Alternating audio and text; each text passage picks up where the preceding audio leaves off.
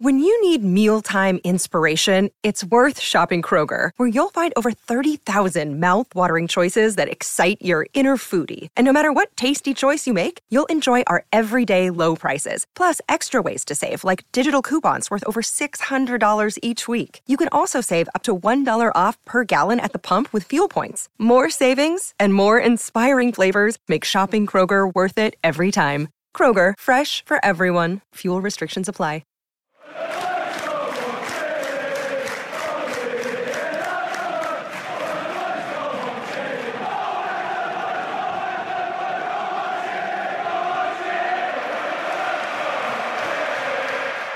Hello and welcome to another episode of the Inside Brockwell podcast. I'm Elliot Jackson and I'm joined as always by Ryan Hildred. Ryan, how are you?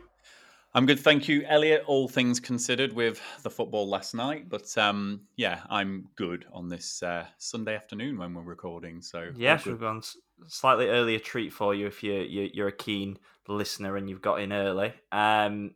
Yeah, that's not the most cheery way to start the podcast, is it? It wasn't a great game, was it? Saturday night, everyone was already in a bad mood because Sky had decided to move it to 7:45, and it's fair to say the football didn't improve matters whatsoever. A 0-0 draw for Blackburn Rovers means it's 4 without a win since the international break. Another game where they haven't scored, that's 3 in their last 4.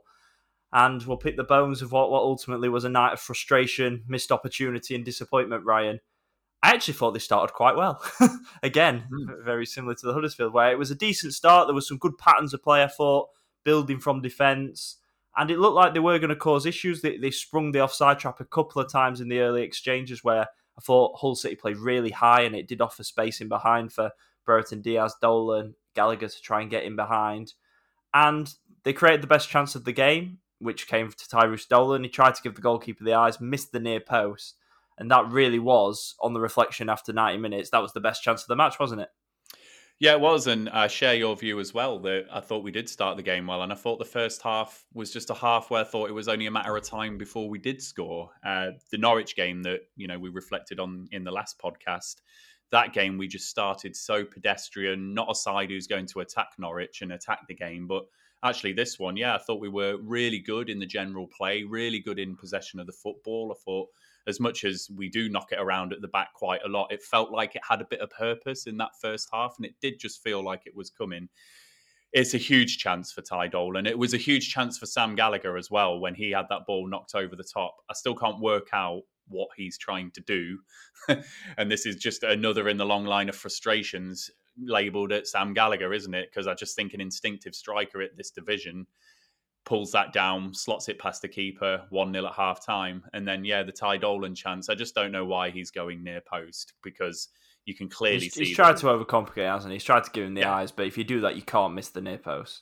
Yeah, and just finish it. And I think, as we'll probably come on to the end of our reflections on this game, it just ultimately smacks of a group of players in this game that I think, again, have, for different ways in the Norwich game, where I think they just froze on the occasion with Norwich. In this game, I think we've just frozen in the big moments. And when we need that little bit of quality, we need someone to stand up and be counted. And ultimately, Dolan should be putting that away. And rather frustratingly, if it's middle of the season, Rotherham at home, he probably does score that chance. Yeah, I completely agree. It was definitely the best chance of the game. And I thought there was a few boos at half-time, which I have to say I thought were harsh. I thought they were a little bit premature. I thought the first half, whilst there was obviously some frustration and a bit of angst that they'd not got that elusive goal, I think the fact of how they played, I thought the performance was decent. I don't think it was swashbuckling football. I don't think it was as good as Huddersfield's second half, but I thought they were the better side and I thought they played well in patches. And I think it may have unnerved a few of them at half-time because that's all I can put it down to, because the second half, they came out and they started so poorly, really, really sloppy, giving the ball away, just decision-making with simple passes. And Hull had a few opportunities. There was one for Syed Manesh that he stayed just wide after he got in behind. Adama Traore curled one from range, which I was right behind that. I thought that had gone in the bottom corner. Brilliant strike. There was the opportunity where Hayden Carter miscontrolled the ball and I think it was Syed Manesh again, broke through, and had Carter not brought him down, that would have been a clear goal-scoring opportunity.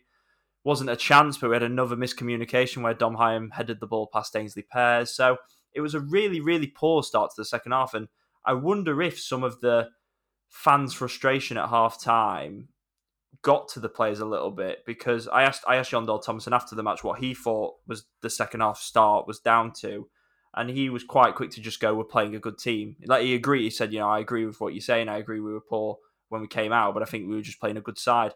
But for the momentum to shift so quickly, it was more Rovers handing the initiative to Hull rather than Hull coming out with the ambition to really go and put their stamp on the game. It was more Rovers' poor start giving them encouragement that, actually we can go and take this game by the scruff of the neck a little bit more.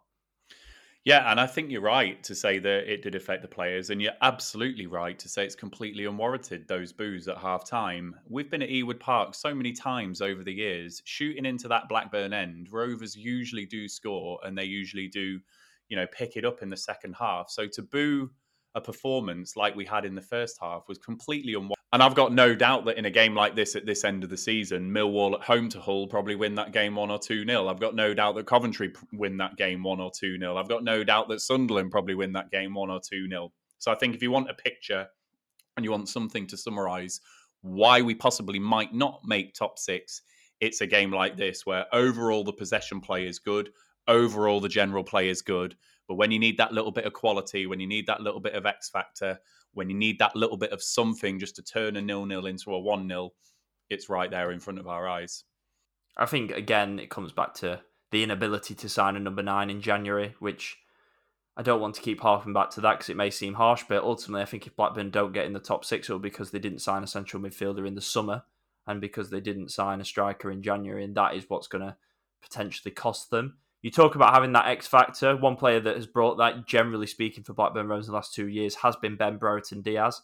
I think it's fair to say he didn't have his best game against Hull City. Everything he tried didn't quite come off. Some of his decision-making, it felt a little bit desperate from him, as in he was trying to do too much for the team.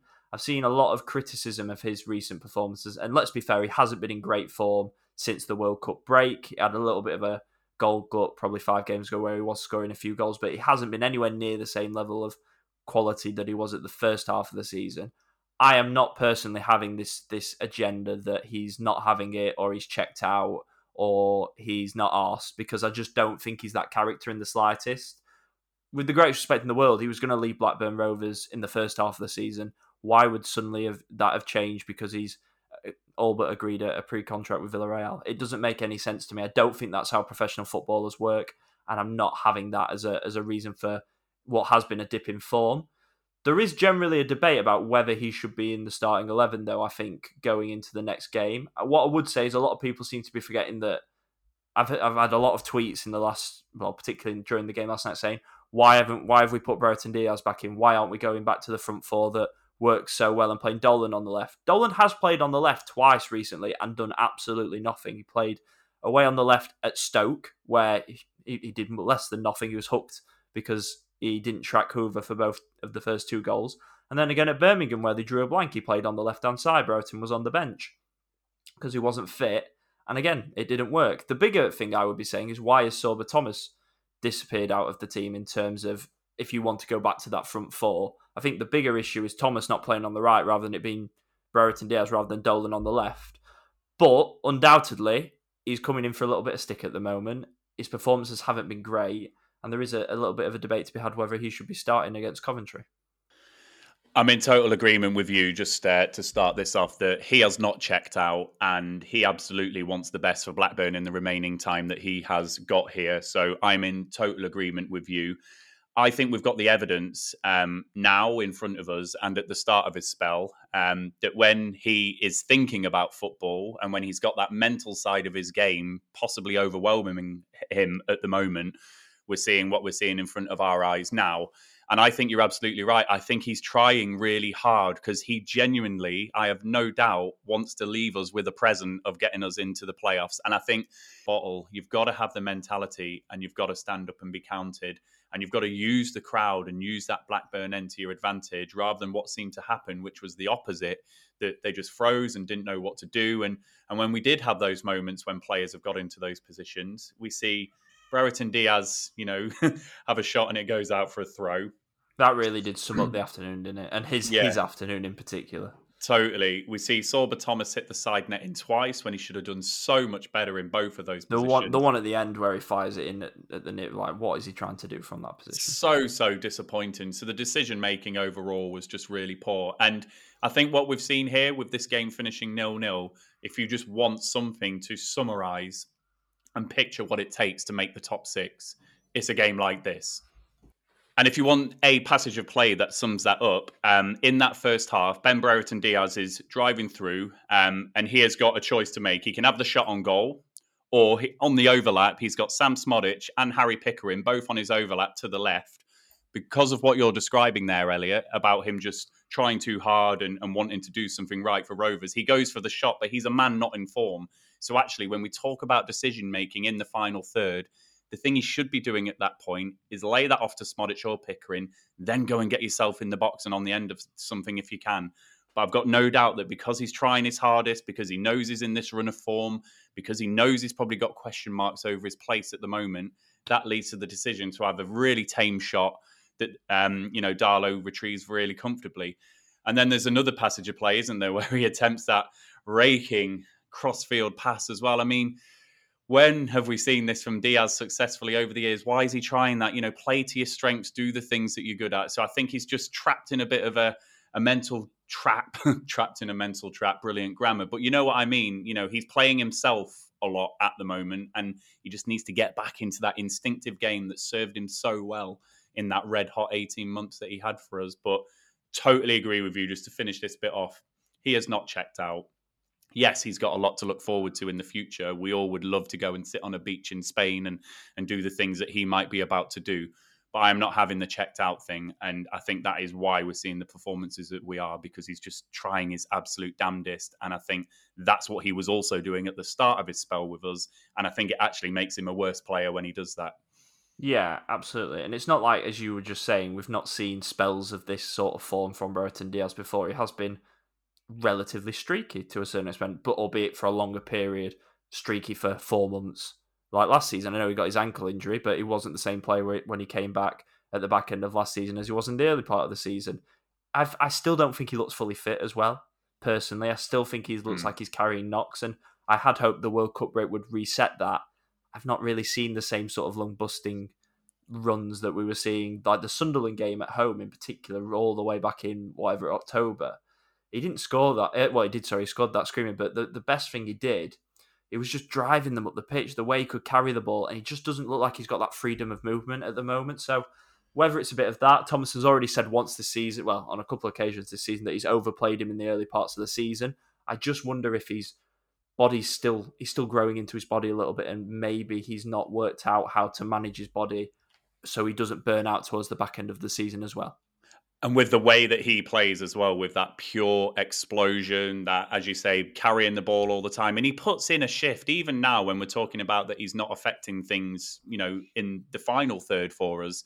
You can't label against him that he doesn't work hard. That Watford away game is the one that really stands out to me. Just following Gasper up and down that left-hand side. You cannot label against Ben Brereton Diaz that he's not working hard and trying hard. But as you say, when you're into this second half of the season, when you're needing to manage your body, can you do that as effectively as you were perhaps doing in those earlier summer months? Maybe not. So I think you're absolutely right to highlight that. And I would share it with you, Elliot.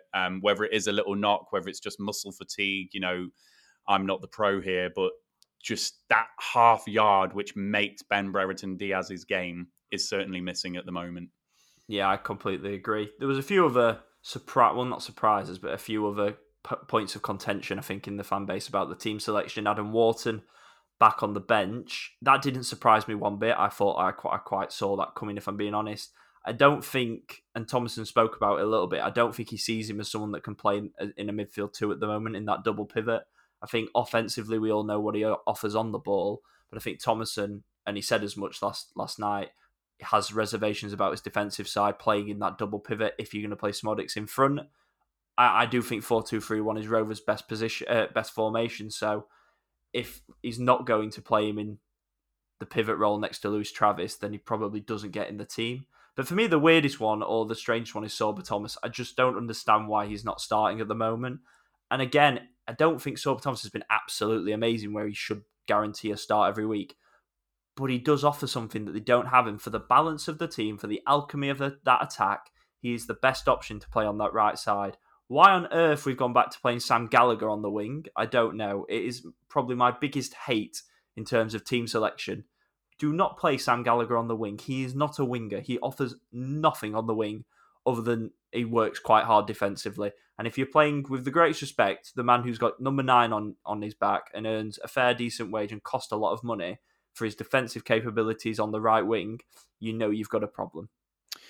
Yeah, and as much as I've highlighted decision-making in the final third as a big contributing factor to, yesterday's result, the tactics and formation from JDT is the other thing here. I don't know why he changed the formation from the Huddersfield game, actually, Elliot. I know that 4-2-3-1 is probably our strongest, but the way that we finished that game against Huddersfield, we've shown that releasing JRC into those positions, for example, is a really fruitful avenue for us. Yes, Sam Gallagher is going to be unhappy that he's not playing, but throughout the whole season, JDT, you've put players in the under-23s, you've put players in the under-21s. Players haven't started games, and you've stood by those decisions, and largely they've been justified decisions. So why affect the balance of the side and have someone like Sam Gallagher on the right? Or if you're going to play Sam Gallagher, play him centrally and get Sorba Thomas on the right, putting some crosses into the box if that's what you want to do. But for me, we're speaking about Ben Brereton Diaz, who isn't in form. Joe Rankin Costello is absolutely in form. So if our right back is having the most shots on target in a game, and that's a fruitful avenue for us, bloody do it again. Like, play the same formation, get Adam Wharton in that side. And if it's not quite going right at halftime, 60 minutes, 75 minutes, then revert back to that 4-2-3-1 if you want and make a change that way. So I think it was a massive oversight on JDT's part to not stick with the same formation that finished that game so strongly against Huddersfield. And I think the changes that he did make within game in that second half, you can say that they once again didn't have an impact. And that's the thing that JDT next season, whether we make top 6 or not this season, we'll cover that shortly. But next season, JDT has to affect games with his substitutions in that second half more than he's done this season. We've spoke about some of the negatives. I do think there's something to flag up in terms of variance, which I think is going on with Blackburn Rovers in front of goal right now. Done a little bit of digging in the underlying numbers. In the last 4 games, they've created an expected goals tally of 9.2 goals, and they've scored twice, both of which were at Huddersfield, and they still underperform their expected goals at Huddersfield despite scoring the 2 goals. It is undoubted. It's literally in the numbers. They are having a bit of bad luck in front of goal. They are creating opportunities and not putting them in the back of the net. And history will tell us that if you keep doing that, eventually it will come for you. It is a bit of variance because earlier in the season, their expected goals, they were massively outperforming it and they were very clinical, very hot in front of goal and winning games that they probably didn't deserve to win. Now I think they're starting to get results. There's no doubt in my mind they've deserved a better point return than 2 points from the last 4. They should have got a point at Birmingham. They should have beaten Huddersfield. Norwich, I think, was a fair result. And they probably should have won last night. So what's that, an extra 2 for an extra 5 points you're talking on top of the 2 they already got. So that was an extra 7. That would have been 7 points out of 12. That wouldn't have been disastrous. That would have had them comfortably 5th in the table. So I do think that's worth noting as well, that if they can just get some goals going in off people's backsides, they are creating the opportunities, which I suppose the bigger concern is when you're not creating the chances. Yeah, and we've got to live and die by the sword that, we planted at the start of the season. So I think most of the fan base weren't happy with the chances that we weren't creating at the start of the season. Lots of pundits and other channels and shows and stuff, we're really slagging off our XG and the fact that Rovers were in the top 6. So yeah, let's live and die by the same sword. Actually, as much as we were probably a bit disappointed earlier on in the season, yes, let's take the positive now. At least we are creating those chances. At least we're having the conversation here, Elliot, about decision-making in the final third, not getting into the final third itself, which you could probably label at some of the performances. So it does balance out, and I am a believer in karma. So as much as we've had to swallow the fact that we've won games with low XG and low chance creation, we're now going to have to swallow the fact that, we are creating more chances and haven't got our just rewards. But time's running out, and we can't stay on this path for too much longer. There's only 5 games to go, and we've got some really difficult opponents coming up. So we cannot afford to make poor decisions in the final third in those final 5 games, because we will get punished, plain and simple. We didn't get punished last night. We could have easily got punished if Syed had put that chance away, which he should have done. So we will get punished. Make no mistake about it. So that XG and all the other statistics supporting it now has to turn into the important one, which is ball in the back of the net. Yeah, there's 3 weeks of the season left as we record, or 3 weeks tomorrow.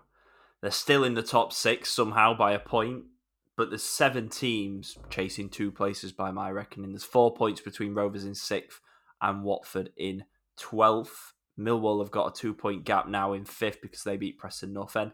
It's as tight as it could be. There really is no margin for error now. And again, going back to our 2 routes, plan A, plan B. Plan A certainly didn't go to plan. Plan B, they've got 5 cup finals, and ultimately Blackburn aren't going to be relying on other people. They'll be relying on themselves, because if they win the games they need to win, they'll finish in the top 6. And if they don't, they won't. And it really is now down to that simple equation. Yeah, that's it. And with the games that we've got left, it's both a massive advantage and a massive disadvantage. It's a massive advantage because if we beat Coventry, Preston and Millwall, my word, that's dream ticket scenario, isn't it? And you've taken points off rivals and got further away from them as well. So, if you could pick 3 games to win out of the last 5, what a set of matches. But the major disadvantage, as you say, is there is no margin for error. We had margin for error when we started off on the 1st of April against Birmingham. We had a little bit of margin for error. That has absolutely well and truly evaporated now. And I'm sure Rovers fans will have their views now about whether we can win 3 out of the last 5. A couple of weeks ago, I said 3 wins, 2 draws gets us to 72 points. And I think that that's enough. We've got the 2 draws now. Can Rovers go and get the 3 wins? We're going to have to play bloody well to do it. We're going to have to stick the ball in the back of the net if we create chances to do it. But why can't we win those games, 3 games, 1-0? Why can't we do it? So, Rovers fans will have their view about whether we will or we won't. But it's just plain and simple now. And if you're JDT, that for me just becomes a really easy thing to manage. We've had this, we've got a gap, people are chasing us. There might have been a few things where you could kind of, JDT could do his usual, kind of positivity piece around it'll all be fine. Actually, now it's simple. 3 games, lads, go and win them. Take the pick which 3 you're going to go and win. Plain and simple. Yeah, it really is that straightforward, I think, as it comes. I think ultimately with 5 games to go, we would have all took being in the top 6, but it does feel like there's been opportunities missed in the last 4 games to really give themselves more breathing room, which they've got such little of right now.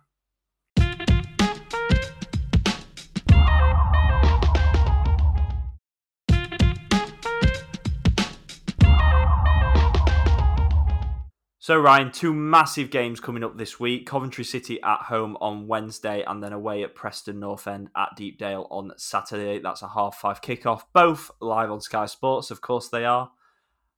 Coventry's huge, isn't it? Coventry are a good team. They're in good form. They haven't lost any of their last 7 away games, winning 4 of them. And they've got nicer fixtures than Rovers. If they beat Rovers, they'll go above them. There's no room for errors we've just spoke about. And they've got 5 cup finals starting on Wednesday night against the Sky Blues. Yeah, and this is where the incentive for Rovers comes in, because yes, they might have nicer fixtures, but go and beat Coventry and go 4 points ahead of Coventry, with them then having 3 games to go.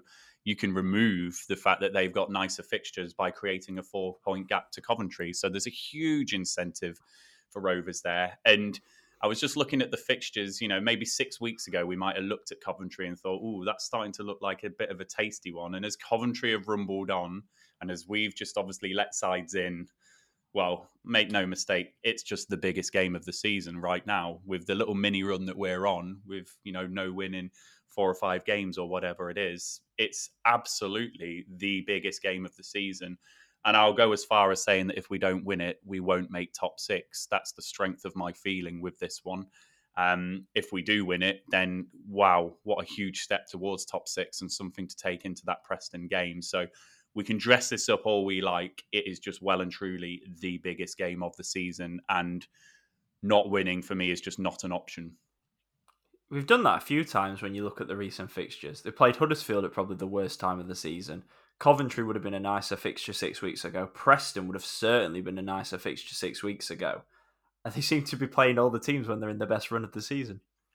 Yeah, we do, but I've always had a thing about Coventry. I think they, they've really reignited themselves from where they were, League Two and whatever all those years ago. And, football at times is a really simple game, Elliot. If you play it the right way, if you do the simple things on the pitch, and if you have someone that can stick the ball in the back of the net, then invariably you're going to find yourself higher up in the table. And obviously Victor Gyökeres is someone who fits into that latter category there. So, I would have loved to have played them 6 or 7 weeks ago, but we're not. We're playing them in red-hot form. They're going to come to Ewood absolutely brimming with confidence with those 7 games undefeated and the little wobble that we're having. But do you know what? Could that play to our advantage, aside coming to Rovers and imposing themselves? Who knows?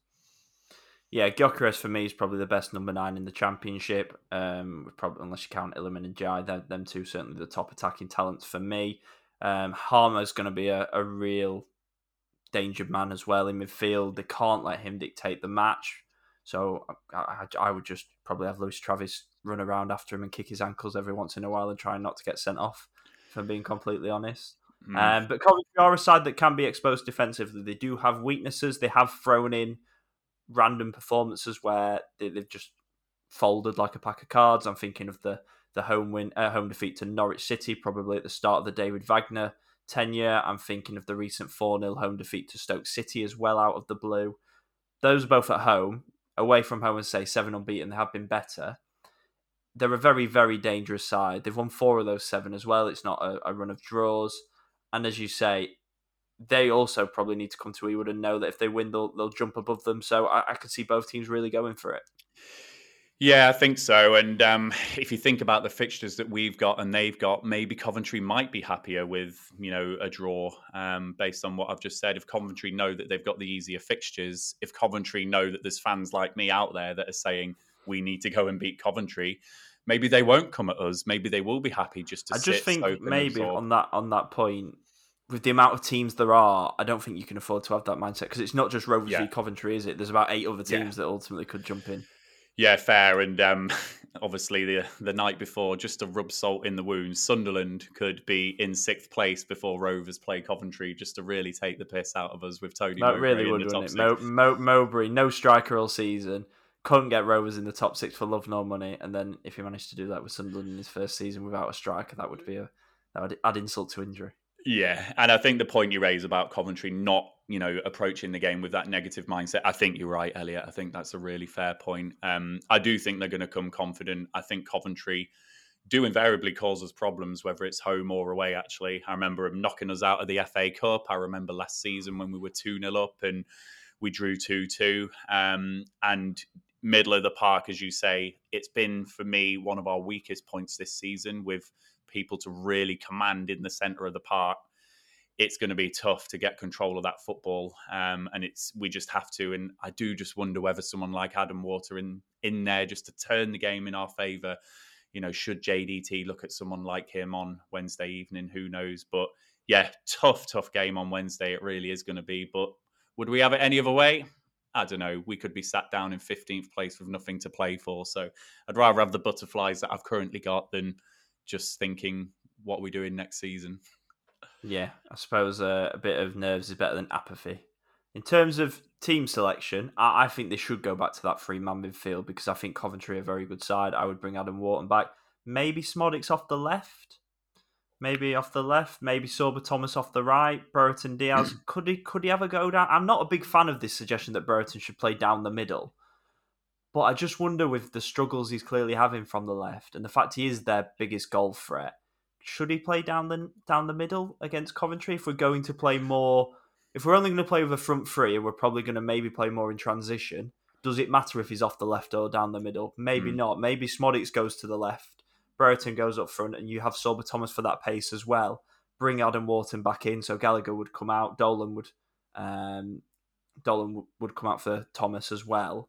I'd keep the back line the same, and goal again. I don't see him changing the goalkeeper again this year. I thought there was an opportunity to make the change in goal, and I expect after his comments in the pre-match press conference, which were almost no comment, which sounds a bit amateur psychology, given how adamant he was Pears was going to start after Birmingham, I really thought Kaminski was going to play, and that was the opinion of everyone in the local media after that press conference.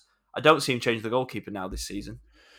No, just to pick up the two things you've said there. So let's start with the goalkeeper.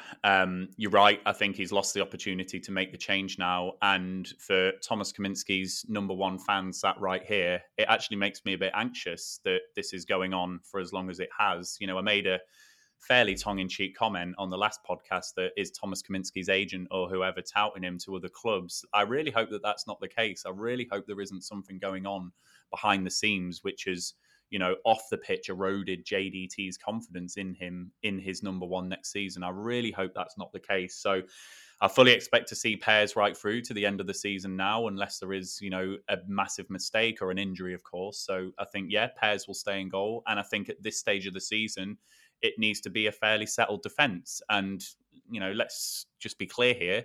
We kept a clean sheet yesterday.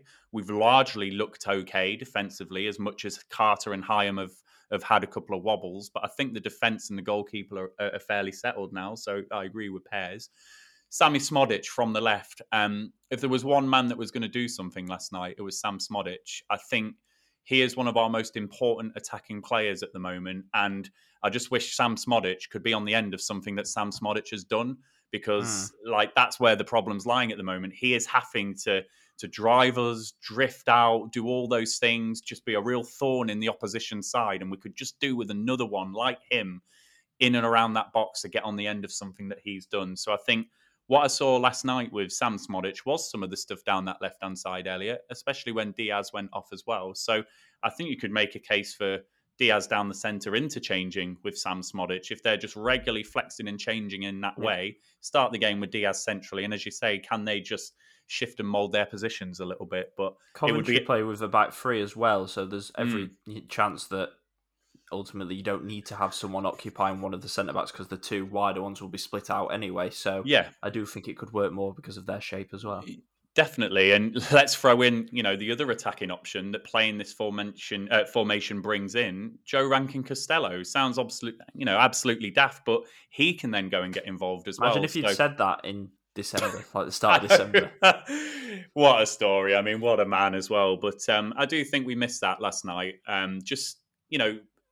I think I've seen in the Championship over the years when managers do things differently, when there's something outside of the box, whether it's, you know, Daniel Farke who's come in, or, you know, David Wagner, or other managers that have come, Bielsa, you know, when they do something outside of the box at Championship level, I think you can get just rewards with that. And I think that position that JRC takes up, and that, you know, ability to just go into the box untracked, I think that's something we should do more. And if that's the formation we have to play to release it, then so be it. So, this is a really long way of saying Smodic left, Diaz right, Diaz central, Thomas right. You know, I would not be against that. I really wouldn't. Preston on Saturday. Hard to know what state we'll be in, obviously, without the game on Wednesday, but that's become a much tougher game. They were pretty awful at Deepdale for most of the season, and all of a sudden they've started grinding out some results. They lost to Millwall on Saturday, so they'll be wanting they need a response to keep themselves in and around the playoff pack, or they'll fall away just as quick as they got themselves in it. Tom Cannon's another forward. I would love I would have loved if Rovers signed Tom Cannon in January. Based on how well he's done, I think he's the sort of fox in the box that Rovers are missing. He's in great form. And you just know Ryan Lowe will have them right up for it, even if they've got nothing to play for. I think he really loved that they did a number on Rovers earlier in the season, and they absolutely took the piss, really, didn't they, at Ewood Park? That is the worst performance I've seen from Rovers this season. Albeit the Rotherham one was pretty horrific as well. But the one against Preston, for me, is the worst of the season. And they owe them. They really do owe them one, don't they? And it's time in a derby match for Rovers to go and give one of the rivals a little bit of something. I think so. And when you're talking about the easy team talk things, if I was JDT, I would just go and plaster the news clippings of that result around the changing room and say, you've just had a month off football and this is what you're serving up on the first game back. So you owe this to the fans to go and do it. So for me, I would be doing that. You're right. We do owe them. Deepdale is just always a ground that whenever I'm there, we lose whenever I'm not there. Are you going? Are you going? I won't be there. So Rovers fans, you can rejoice. It's my 5-0 win. It's my son's birthday, so I'll be avoiding Deepdale. But you're absolutely right, Elliot. We do owe them one, and we're going to have to deal with a really hostile environment because Preston just love doing this to Rovers. You know, their fan base do, their team do. They absolutely love knocking Rovers back a peg. So the incentive is going to be all with them to just keep clawing Rovers back. So we're going to have to go there and deal with it. And as much as Coventry is going to be a tough game, I think, in a footballing sense, because I think we're going to see a really good footballing size rock up at Ewood Park, we're going to see the atmosphere that Huddersfield cranked up in that first half and Rovers buckled and bottled it in that first half.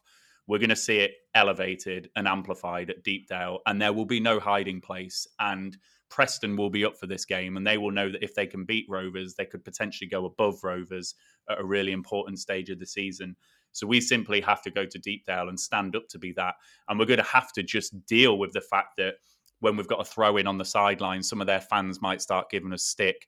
We're going to get booed. It's going to be a really hostile atmosphere. We might go 1 goal down. You know, all these things are variables that you just have to deal with at this time of the season. So we do owe them. We have won our last 2 at Deepdale, haven't we? So no reason why we can't go there. My first game actually covering Blackburn Rovers for Lions Live last season. In fact, probably around this time last year when they went to Deepdale with 3 games to go and won 4-1. Yeah, and, you know, it's all right going to Deepdale and winning 4-1 when playoffs is not a possibility. We now have to go to Deepdale and win when playoffs is a possibility for both. And I know that there will be Rovers fans listening to this now and with views over Twitter and whatever that won't fancy Rovers to stand up to that at Deepdale because of what we've seen in the last few weeks.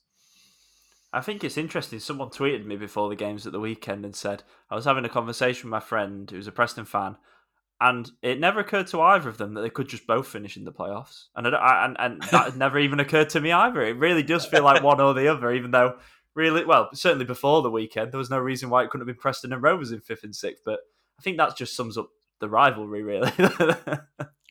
It really does. And people know that I'm not from, you know, the Northwest, so I don't have the deep-rooted hatred that people have for Burnley. But I've always just treated the Burnley rivalry with, you know, the respect it deserves. You know, it's the East Lancs derby. It's the one we all love. They hate us. We hate them. That's the way we like it. So I get really annoyed when Preston just try and muscle their way in on all of that. No, like, Rovers Burnley is our rivalry, not you. Like, you go and play with Blackpool and do whatever you want to do. Like, so they just annoy me, even though I'm not from the Northwest. I like that. Score predictions. Time to put your head on the block. What are you going for? I'd love to come on and happy clap, Elliot, but I have to be ruled by my head this time. I don't think I've seen...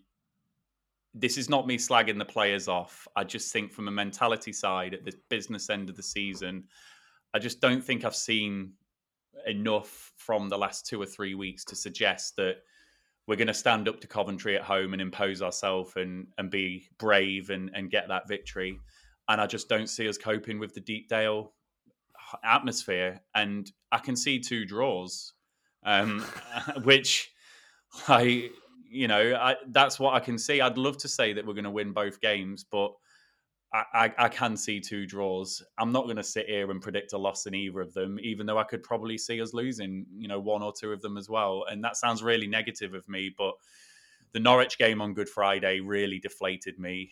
What happened in the first half at Huddersfield really deflated me. And then just, yesterday's result has deflated me. And I think it's the 3 things that are combining, the occasion of Norwich, when the chips are down away at Huddersfield, and then when you're largely dictating a game and you need some bravery in the final third. These are 3 real big components that we're going to need to beat Coventry and to beat Preston. And unless those 3 things come out to play in those games, and I'm willing to have egg on my face, I can't see us getting the 2 wins that we need. So I'm going to say 1-1 at home to Coventry, and I'm going to say 0-0 away at Preston. Do you know why I was laughing through that entire segment? I wrote down my score predictions before we even started recording, before I'd even spoken to you today. I thought 1-1 for Coventry and 0-0 at Preston. I've literally wrote down the exact same scores without us even speaking to each other today. So It's not scripted. But yeah, I've got nothing to add on that. I completely agree with everything you've said. The body of evidence we've got over the course of the season, they have picked up some results. You know, they beat Sheffield United at home, they beat West Brom at home earlier in this season. Good points at Watford, good points at West Brom. But they did lose away at Burnley. They did lose at home to Preston. They did lose to Sheffield United away from home, although that was really early in the season, to be fair. So they've not got a sparkling record. They lost at Luton. So they've not got a sparkling record against the teams that have been in and around the top 6. And I just don't think... I just feel like the momentum... I said before kickoff on Saturday that actually I thought if Rovers didn't beat Hull, it was done. And not necessarily because of the points, because obviously they're still in the top 6, but I just feel like the momentum and the mood, which was summed up by Booze at full time, I just think are the players strong enough to cope with the fans losing faith? And when you're talking about team talks and stuff that you should be plastering over the changing room, if the results happen that we've said, JDT needs to be telling this squad, if those 2 results happen, Burnley will come to Ewood Park and have the potential to end your playoff hopes once and for all. If that ain't incentive, then I don't know what is. So when we're talking about Coventry in particular as a must-win at home, that's just another dimension to add on to it. Do they need to win both? Would 4 points be a good week? 4 points would be a good week because of who we're playing. It then obviously brings into sharp focus that you're then needing a win or 2 against Burnley, Luton and Millwall. And I've said all along, I really don't want to be going to Millwall on the final day needing a win. You know, we could we could potentially go down there and get a win on the final day at Millwall. That's not out the realms of possibility, but it's just very difficult to do with that crowd on the final day of the season. That's what I've tried to avoid all along. 4 points would not be a disaster, Elliot. It wouldn't, because of who we're playing. But it just brings into sharp focus some very, very difficult games.